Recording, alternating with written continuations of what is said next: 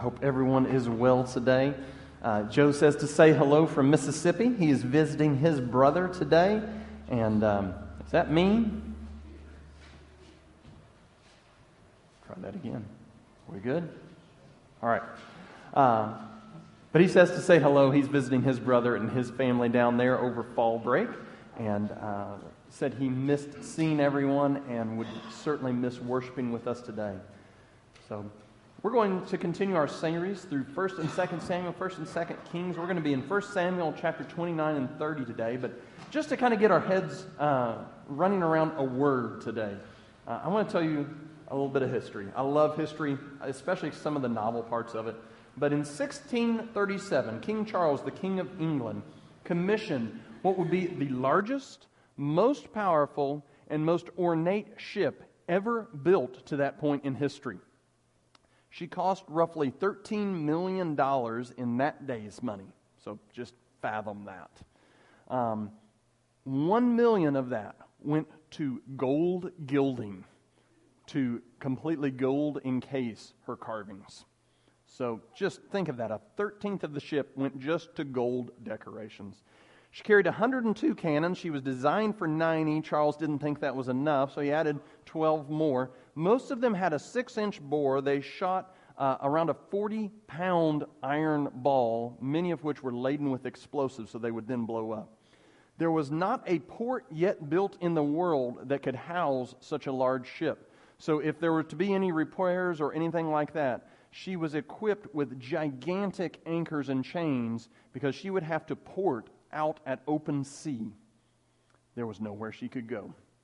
She was staffed by 400 to 500 sailors at a time, depending on her mission. Charles named her the Sovereign of the Seas, asserting that he could control and rule over the entire ocean system of the world. She served, but she ended up being so large she became known as the Fragile Ship. Because of her heavy weight and cannons and decorations, she was constantly having to be lightened to be of any use. And then, by this time, 1697, Charles is gone. She's sitting at a port. She burned because someone dropped a candle on her.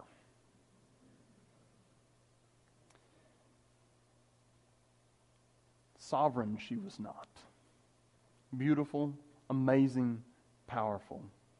But powerful to control her own fate, she was not. There's been a resurgence in this word sovereign. There's a gentleman, as best as I can trace it back, there's even hints of this in Nietzsche, but a guy named Simon Black, who's a financial advisor, has declared what he calls to be the sovereign man. He says, we should be, and he's particularly speaking to males at this, we should be able to control our finances in such a way, we should be able to control our bodies and keep healthy and be strong, lead in such a way that we set our course for life. There's a lot of what he says that's really wise, and planning for our health, our finances, and taking care of our health. But think about this. Simon Black or any of these other gurus of this tradition is still susceptible to cancer. And there will be a day when he lays on a bed and other people take care of him as he goes to meet his maker. We want to have that control. We want to have that independence. We want that power to say, I'm going to do this and no one can stop me. But when we look back to the Scriptures, and we're going to particularly look at David and Saul today, mostly David, I want us to see that David was not he may have been the king, at least anointed king, but he wasn't the guy in charge. God was sovereignly working. God was the one in control. God was the one directing paths and steps. And David was along for the ride. And at times he rode well, and at times he rode very, very poorly. So just to kind of catch everybody up where we're at in the story, again, we're going to be in 1 Samuel chapter 29. So we are almost done with 1 Samuel. But don't worry, there's a whole other one. Joe's going to hit that next week. But we've loved this series. But this has been a challenging series to preach because we see these heroes of the faith. David was worse than I ever dreamed. When it really, I've read this before, but when you really get in and study it, I mean, this guy was messed up, just like all of us. He's a hero of the faith, and that's right and good. But he's got himself in perhaps his lowest of lows. He has run and attempted to get away from Saul. Saul is the reigning king, and Saul has gone nuts and is attempting to kill David. He's sought him out for over a decade now. He was sitting in a room and would just randomly pick up a spear and throw it across a dining hall at David, leaving many holes in the wall, the Bible says. And David has run. He's hid with everybody he can think to hide. He hid with all his friends. Then he hid in the desert. None of that's working. Saul is just continuing to chase him and chase him and chase him. And so finally David says, where is the last place Saul would look? Oh, with our arch enemies, the Philistines. Remember David, the Philistine, David and Goliath? Those guys, the Goliath guys. So David has run, and truly he has become a traitor. He is living with the Israelites' greatest enemies. I mean, this would be like someone saying, I need to hide from the Americans, so I'm going to go join the Taliban. This is what David has done. And he has lied and lied and lied, and he has got in so deep that Achish, the king, thinks David is a complete traitor, has turned allegiances, and is now serving the Philistines and the Philistines only. And so Achish has decided he's going to go out and wipe out these silly Israelites for the last time, and has hired David and his 600 not very merry men to be his personal mercenary bodyguards. So David is now faced with the choice of become an actual traitor and destroy his people. And the man that he has said, God's put him in place, I will not take him down. Or turn, show his true colors, tell Achish, I'm actually against you, not for you, and risk his life. This is the mess. How could God possibly get David out of this? And we're going to go through the scriptures today, and we're going to see not only has God got this all under control, not only does God get David out of this impossible mess, God is working in David's heart this whole time. God is using us. He's not wasting David's suffering. And he uses David and changes him into the king. By the time we're done with chapter 30 today, David's acting like the king. And the king Israel has always needed. So open up your Bibles, 1 Samuel chapter 29. If you don't have a Bible, we're going to read through 2 chapters. They're fairly short, so we're going to read the whole thing today. You will be helped if you've got one of those with you. If you didn't bring one, there's black Bibles in those chair backs in front of you. It's on page 291. Page 291. We're going to read 1 Samuel chapter 29. 29, the chapters, the big numbers in there. And I want us to see 4 things about the sovereignty of God today. So the first thing we're going to start with, and if you're looking along in your notes, God is sovereign even when you are or look godless. God is sovereign even when you are or look godless. Let's look at 1 Samuel chapter 29 here. Now the Philistines had gathered their forces at Aphek, and the Israelites were encamped by the spring that is in Jezreel. As the lords of the Philistines were passing by the hundreds and thousands, and David and his men were passing on in the rear with Achish. So what you have here is basically military parade. Everybody's parading by the king, showing off, we're ready to fight. The commanders, in verse 3, the commanders of the Philistines says, what are these Hebrews doing here? And Achish, the commander of the Philistines, said, is this not David, the servant of Saul, the king of Israel, who has been with me now for days and years, and since he has deserted to me, I have found no fault into him to this day. I mean, he has got Achish just duped. I mean, Achish, as you read this passage, it looks like an idiot. I mean, he's I don't know what he was, but I mean, he looks like a fool in this passage. Keep going with me. Verse 4. But the commanders of the Philistines were angry with him, and the commanders of the Philistines said to him, send the man back, that he may return to the place which you've assigned him. He shall not go down with us to battle, lest in the battle he become an adversary to us. For how could this fellow, reconcile himself to his Lord? Would it not be with the heads of the men here? In other words, if he wants to get back in with Saul, what's the easiest way to do it? My head. We're not going out to fight with him. This is a setup. Verse 5. Is not this David of whom they sing to one another in dances? Saul has struck down his thousands, and David his 10,000s. Then Achish calls David and says to him, as the Lord lives, you have been honest. Again, not real bright. And to me, it seems right that you should march out and in with me in the campaign.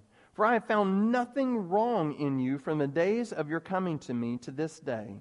Nevertheless, the lords do not approve of you. So go back now and go peaceably, that you may not displease the lords of the Philistines. And David said to Achish, but what have I done other than, destroy your enemy, or other than destroy your people, loot from them and lie and say it was my own people? What have you found in your servant from this day I entered to your service until now, that I may not go and fight against the enemies of my lord the king? It almost sounds like David kind of was planning the whole heads thing. I'm not sure what his whole end game here was. It doesn't sound entirely honest. Verse 9. And Achish answered David and said, I know that you are as blameless in my sight as an angel of God. Yep. Nevertheless, the commanders of the Philistines have said, he shall not go up with us to battle. Now then, rise early in the morning with the servants of your Lord who came with you, and start early in the morning and depart as soon as you have light. So David set out with his men early in the morning to return to the land of the Philistines. But the Philistines went up to Jezreel. This is where the battle was going down. David's got himself between a rock and a hard place. He has got in the unmovable spot where he's betray his people of whom he is to become king, or get himself killed. And God just uses a bunch of guys who are scared for their own necks to say, we don't want him with us. The king is duped as dupe can be. And God says, no problem. We don't see the word God there. As a matter of fact, we haven't seen the word God used in a rightful way, other than like angels of God to describe David, for the last 3 chapters. And it's because David has been living a godless life, as Saul lived nearly all of his life. David doesn't care what's right and what's wrong. He has completely convinced himself that the end justifies the means, and as long as he is alive and doing okay, so what about how he gets there? He's forgotten who God is. He's forgotten what God can do. And I want us to think just a minute as we go through all of this, is that we're not serving a God who's been neutered. I've had a dog at my house this week, Joe's, and I have a dog that's half his size. That's a breeder. He's a stud. And it's amazing how much a little puppy dog can overpower a dog twice his weight, 40 and 78 pounds. We like big dogs. Mine's half grown. He wins against Joe's dog, and he will not stop because he has the equipment not to. That's the kind of God I fear we often imagine in our heads. A God who we put in this little box so we can control and say, yes, I'll pray my prayers, I'll maybe read my Bible, I'll definitely go to church, especially when things are bad, and God bless me, amen. We don't realize we're serving the God who made that blade of grass. We're serving the God who spoke and galaxies were created.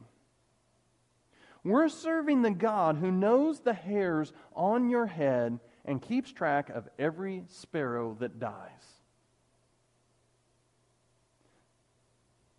Remember that passage that Jeff read earlier? He calls a bird to flight in the east.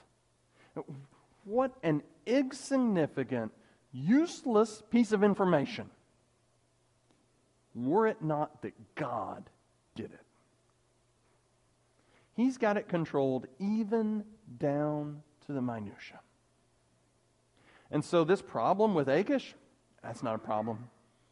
God's got a plan, and He's going to execute. This is what we mean by a sovereign God. A sovereign God who is over and controlling everything. I want to read you, this is from Bethlehem Baptist Church. This something John Piper wrote. Their statement about what it means that God is sovereign. We believe that God upholds and governs all things, from galaxies to subatomic particles. I love that line. From galaxies to subatomic particles.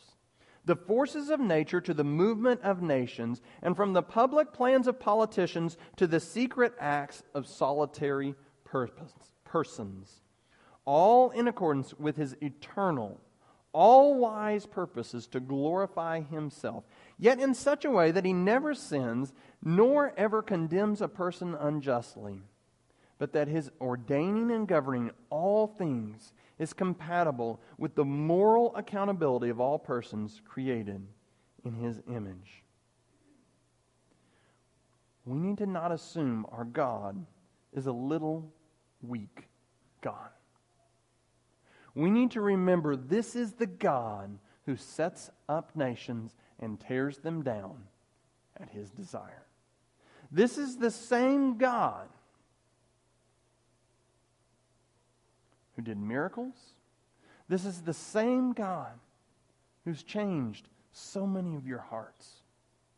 Remember back to what it took to shift the tide in your own life. This is the God who did that.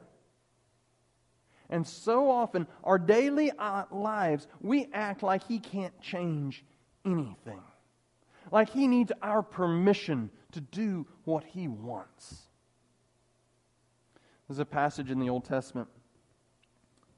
It's actually a very harsh passage. And it talks about God being the potter and we the clay. And we think of these cute, cuddly images. What He's saying is, y'all are a bunch of lumps of clay that's got nothing to you, and I'm going to do whatever I want. I love watching my kids play with Play-Doh. I have two very creative kids. Nathan is going to make something wild. I mean, you have they're like no limits. And Emma's going to be very meticulous and creative and put colors together and all this. But I love watching them play with that. But we got to remember, in this life, we're not the maker. We're the Play-Doh. This is not your life to have. You were bought with a price. You were called with a purpose. We have a sovereign God who has a plan. And somewhere you're in that plan. It's not about your ways and your plan, though. It is about His. It's about His purposes. It's about His kingdom. And it's about His ways of going about it. And sometimes we completely forgot. I remember in seminary, one of those just pivotal landfall moments in my spiritual life. I think most of us we should be kind of growing steadily closer to Christ, right? Most of our lives really look kind of more like this, maybe a dip there, and I mean it's jumpy. It's not steady as we should be. We're not steady like God. We're not even keeled. But one of those big jumps for me was in seminary when I was forced to read a book called Desiring God. And if you have never read it, I would challenge you to read this. This is not light reading, okay? This is, again, seminary textbook kind of level. But it's approachable in the way it's written, but it is heavy thinking. But Desiring God, I remember coming to this page, it's about 32, 33 pages in. I've actually got it at home. I thought about this more. I should have just bring you the book. There is in all capital letters, the words written, "No way this cannot be." And I was sitting in my room angry, sitting on this nasty old blue couch, reading this thing, and just processing somebody getting in my face and saying, "Yeah, you didn't save yourself. God, in His almighty sovereignty, looked out from the beginnings of time and says, I want you." And He worked graciously and kindly to draw my heart to Him. And the more I read in that book, I went from yelling at the author to underlining and then writing and reflecting. It took me longer and longer and longer to read chapters where I was just consuming this. As we read passages like Isaiah, That's the theme passage for that book. That's the primary passage that book is based upon. As we read passages like this, and I started to see that God doesn't need my permission to do anything. I am not a sovereign man. He is a sovereign God. So let me encourage you. Think about how big and powerful God truly is. Let's keep going with this text. Switch over to chapter 30. Second point, not only is God sovereign even when we are godless, or at least look like it, God is sovereignly leading you, and I want this personal, you, like me, you might even write that in there. God is sovereignly leading me to repentance. I'm going to read chapter 30, verses 1 through 8 here. Now when David and his men came to Ziklag, so this is their hometown. This is the town that Achish has given them to live in while they're in the Philistine area.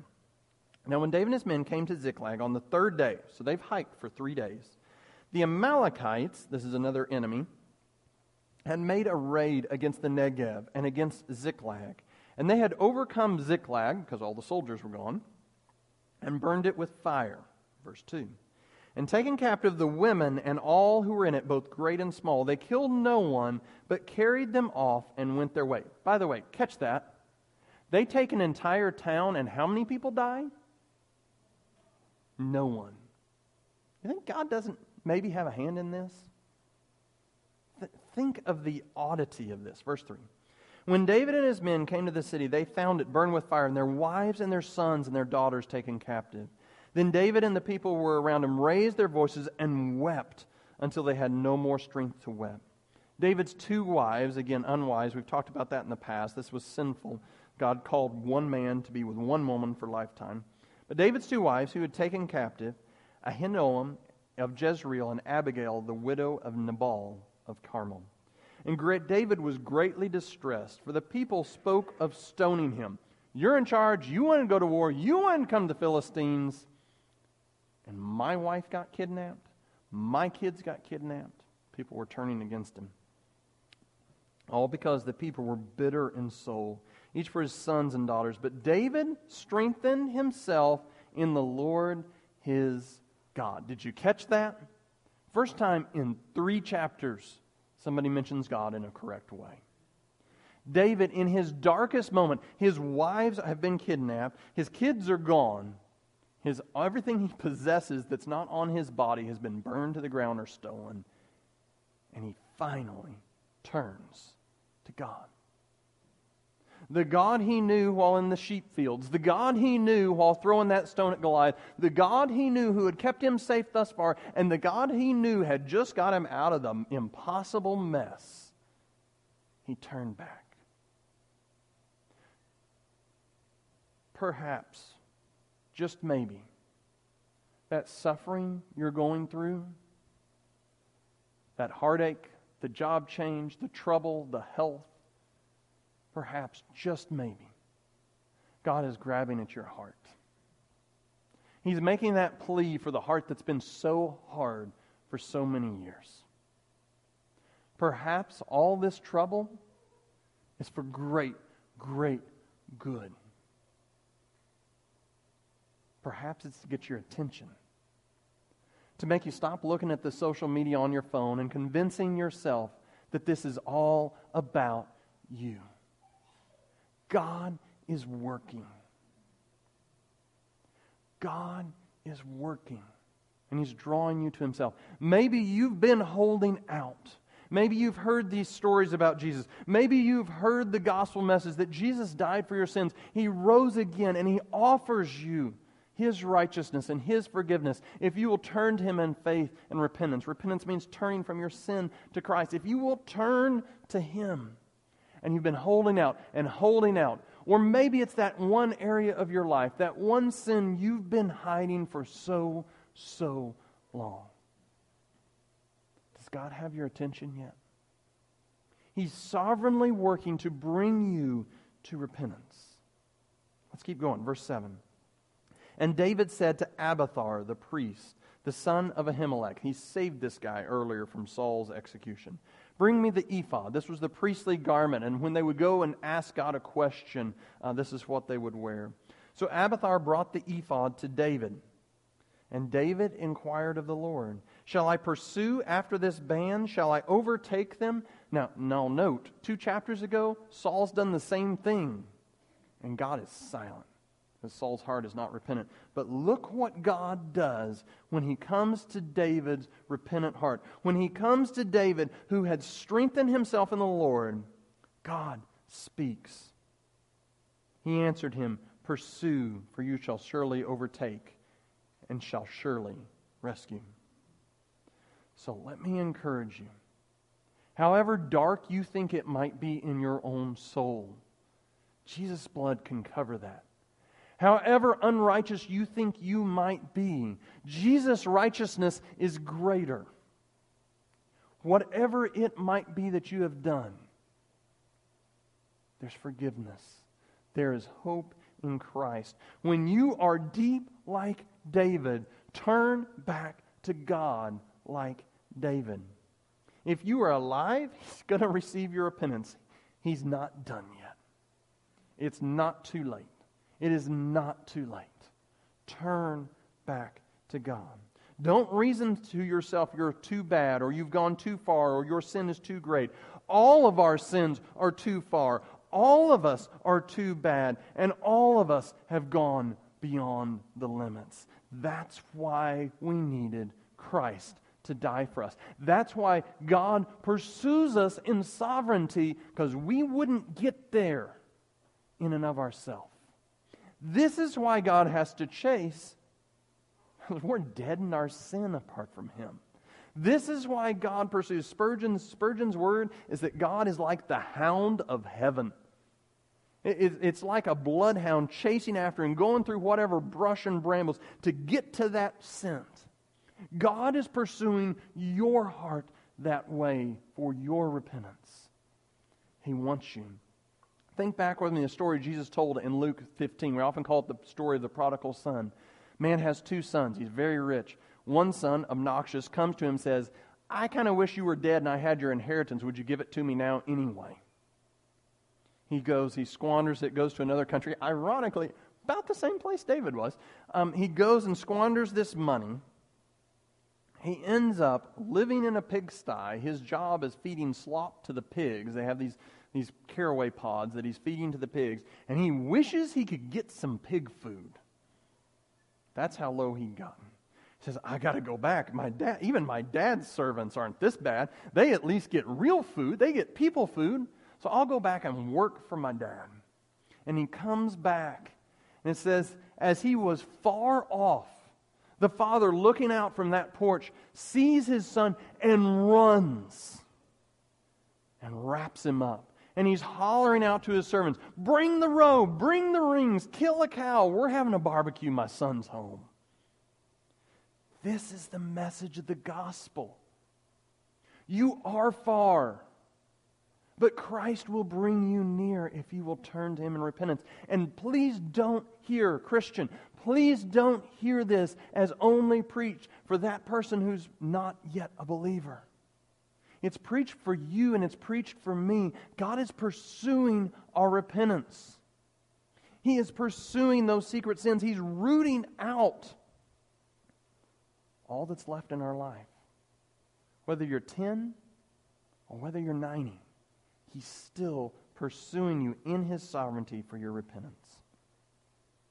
Let's keep going. Point number 3.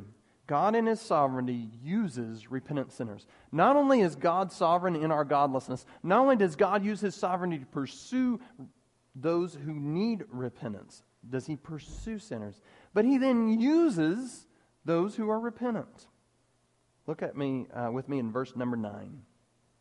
So David set out, and 600 men who were with him, and they came to the brook Besor, and those who were left stayed behind. In other words, some folks were getting tired. Remember, they've walked 3 days. They walk another couple, apparently. But David pursued, he and 400 men. 200 stayed behind, who were too exhausted to cross the brook Besor. And they found an Egyptian in open country and brought him to David, and they gave him bread and he ate. They gave him water to drink, and they gave him a piece of cake of figs and 2 clusters of raisins. And after he had eaten, his spirit revived, for he had not eaten bread or drunk water for 3 days and 3 nights. In other words, he was nearly dead out in the desert. And David said to him, "To whom do you belong?" How in the world did you get here, in other words? "To whom do you belong, and where are you from?" He said, "I'm a young man from Egypt, servant to an Amalekite." Okay, he's just signed his death sentence here.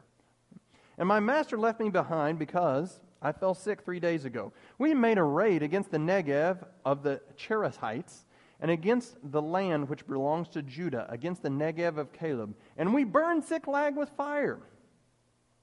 In other words, not realizing who he's got here. He's in big trouble. David said to him, "Will you take me down to this band?" He said, "Swear to me by God that you will not kill me or deliver me into the hands of my master, and I will take you down to this band."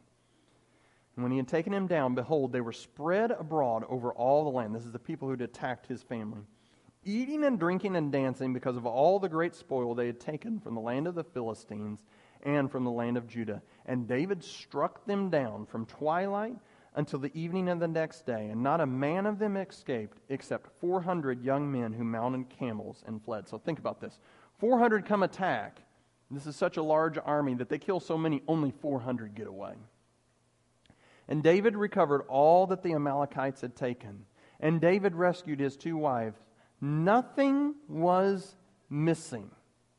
Did you catch that?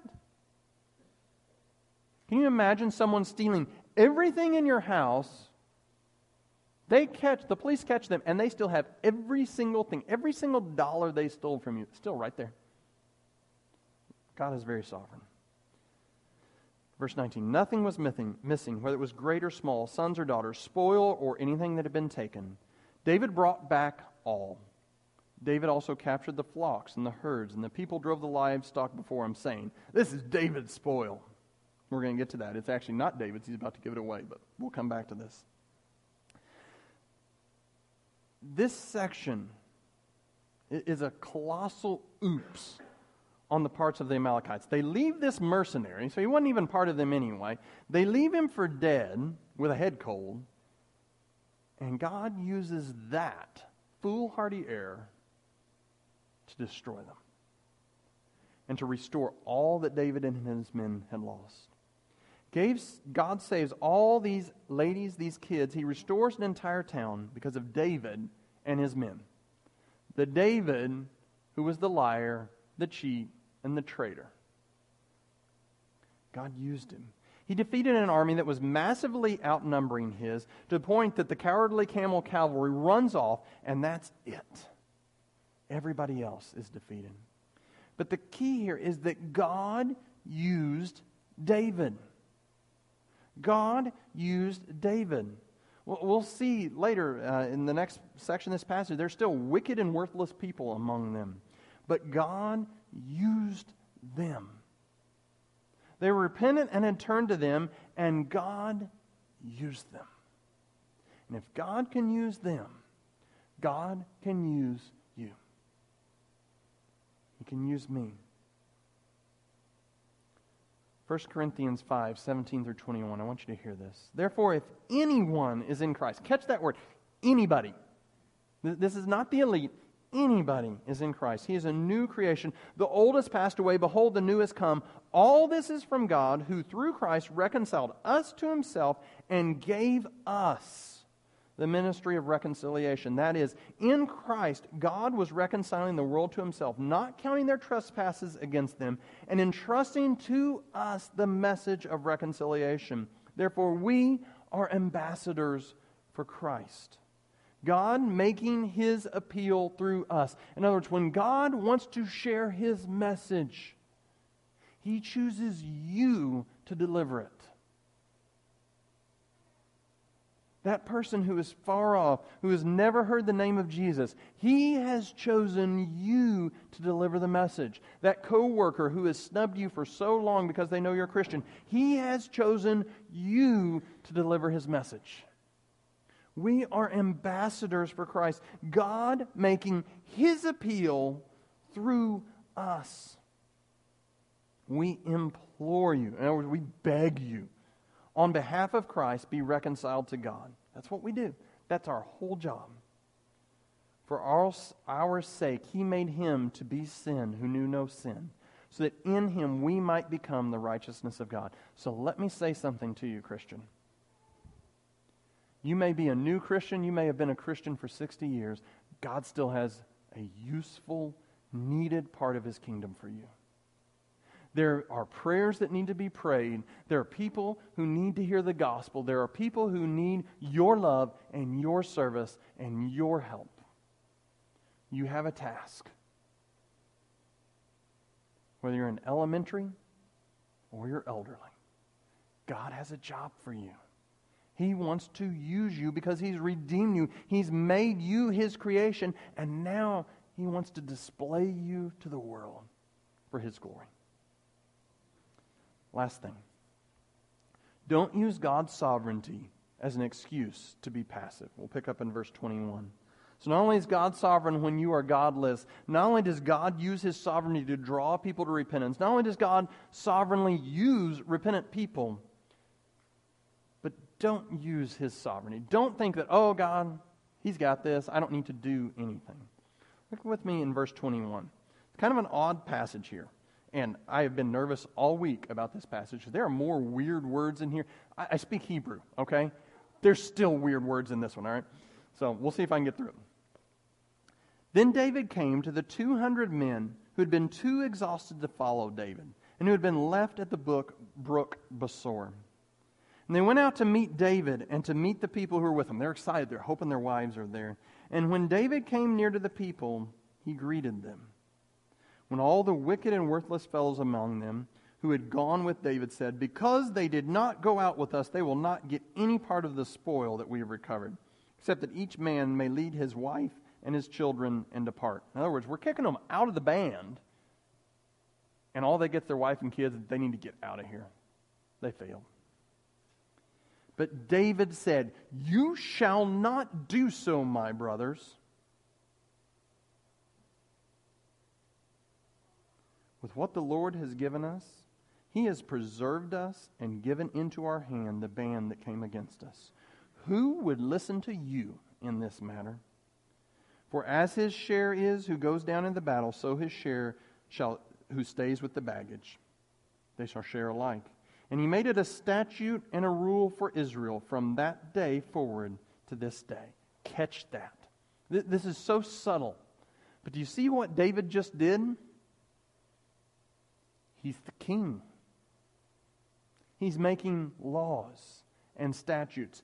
David, in this little passage, has just accepted and taken on the role God anointed him to probably 20 to 25 years earlier. He said, yeah, God's made me a king. I'm going to act like it. Here's the rule. You're not doing that. You are going to be kind. You are going to be gracious because God has been gracious to us. He is acting. He is active. He's a little fired up from the language here. He's not just saying, well, God will take care of it. If he really wants them to have the money, and he'll get them. No, you're not doing that. That's wrong. Here's what we're doing. Listen to the rest of this. He doesn't stop there. Verse 26. This is the fun part. When David came to Ziklag, he sent part of the spoil to his friends, the elders of Judah, saying, here is a present for you from the spoils of the enemies of the Lord.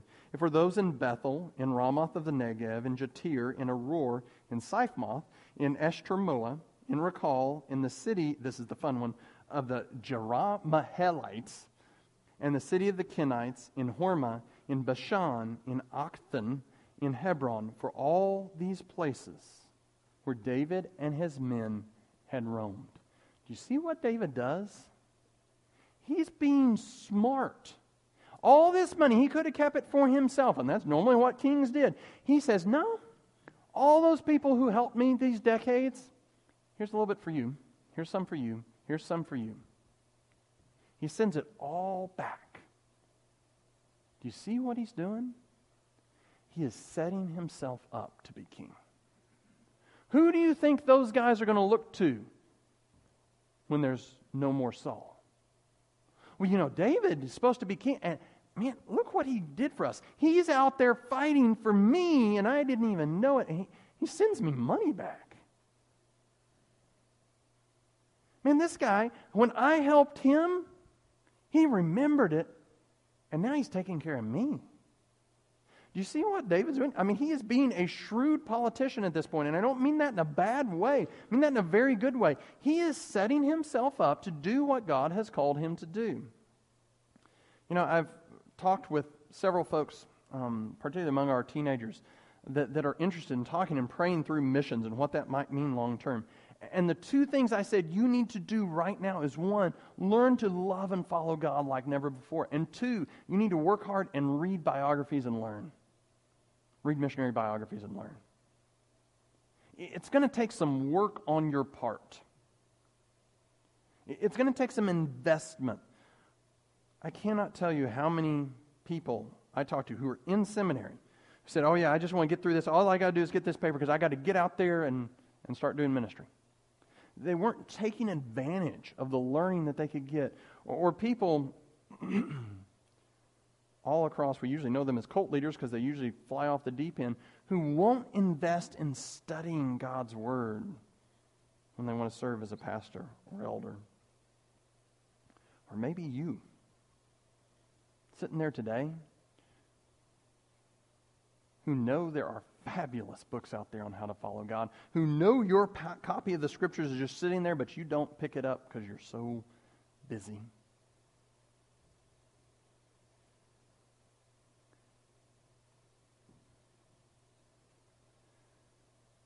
David is being wise. He's investing in what he needs to invest. He's working hard to fulfill what God has called him to do.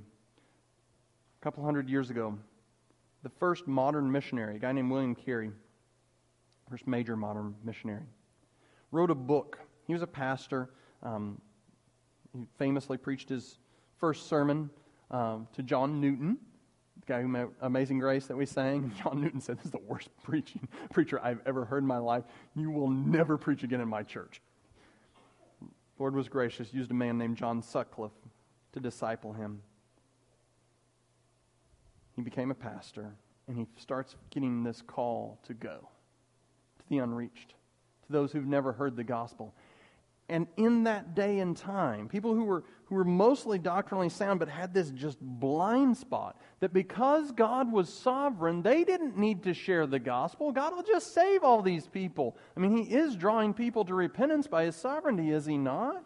Why do I need to share the gospel? God's got this. He'll send somebody else. He'll do this. He'll just show up to them in a drink. God's got this. I don't need to actually do anything. And my summary of the title of William Carey's book, it's like 3 sentences, the title. But it's something to the degree of a plea to use means for the conversion of the heathen.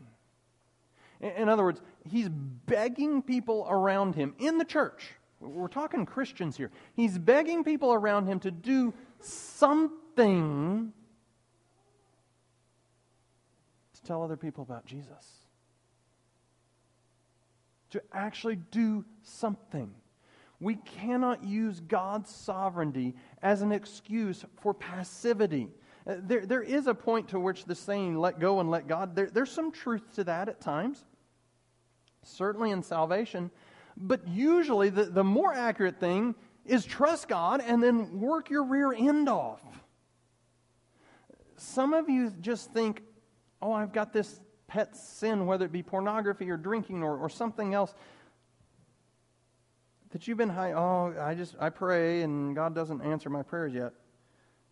Stop. Pray, yes. And then get your backside in gear and work hard at it.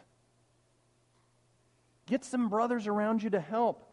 Get some sisters around you to help you through it. And press on. You remember Paul's words? Press on to the goal, upward cause of the goal of Christ Jesus. Work hard at it. Sovereignty is not this blanket statement where I can say, okay, God's sovereign, I can do whatever I want. No. God is sovereign, so you can have complete confidence. If you step out in faith and share the gospel, He'll take care of you. You can have confidence if He calls you to go and you go, He will use that. God's sovereign, so we don't have to worry. The worst they can do is kill us. That's what sovereignty empowers us to do. It empowers us to be bold and to work hard, and not in a pull your own self up by your bootstraps way, but because of what Christ has done, we're going to seek Him with everything in us. So let me ask you now, as we come to a close, what is one area of your life that you need to actually apply effort to? Trusting in God's sovereignty to make our minuscule, miserable efforts worthwhile. What is one area that you need to actually apply effort, work to in your spiritual life?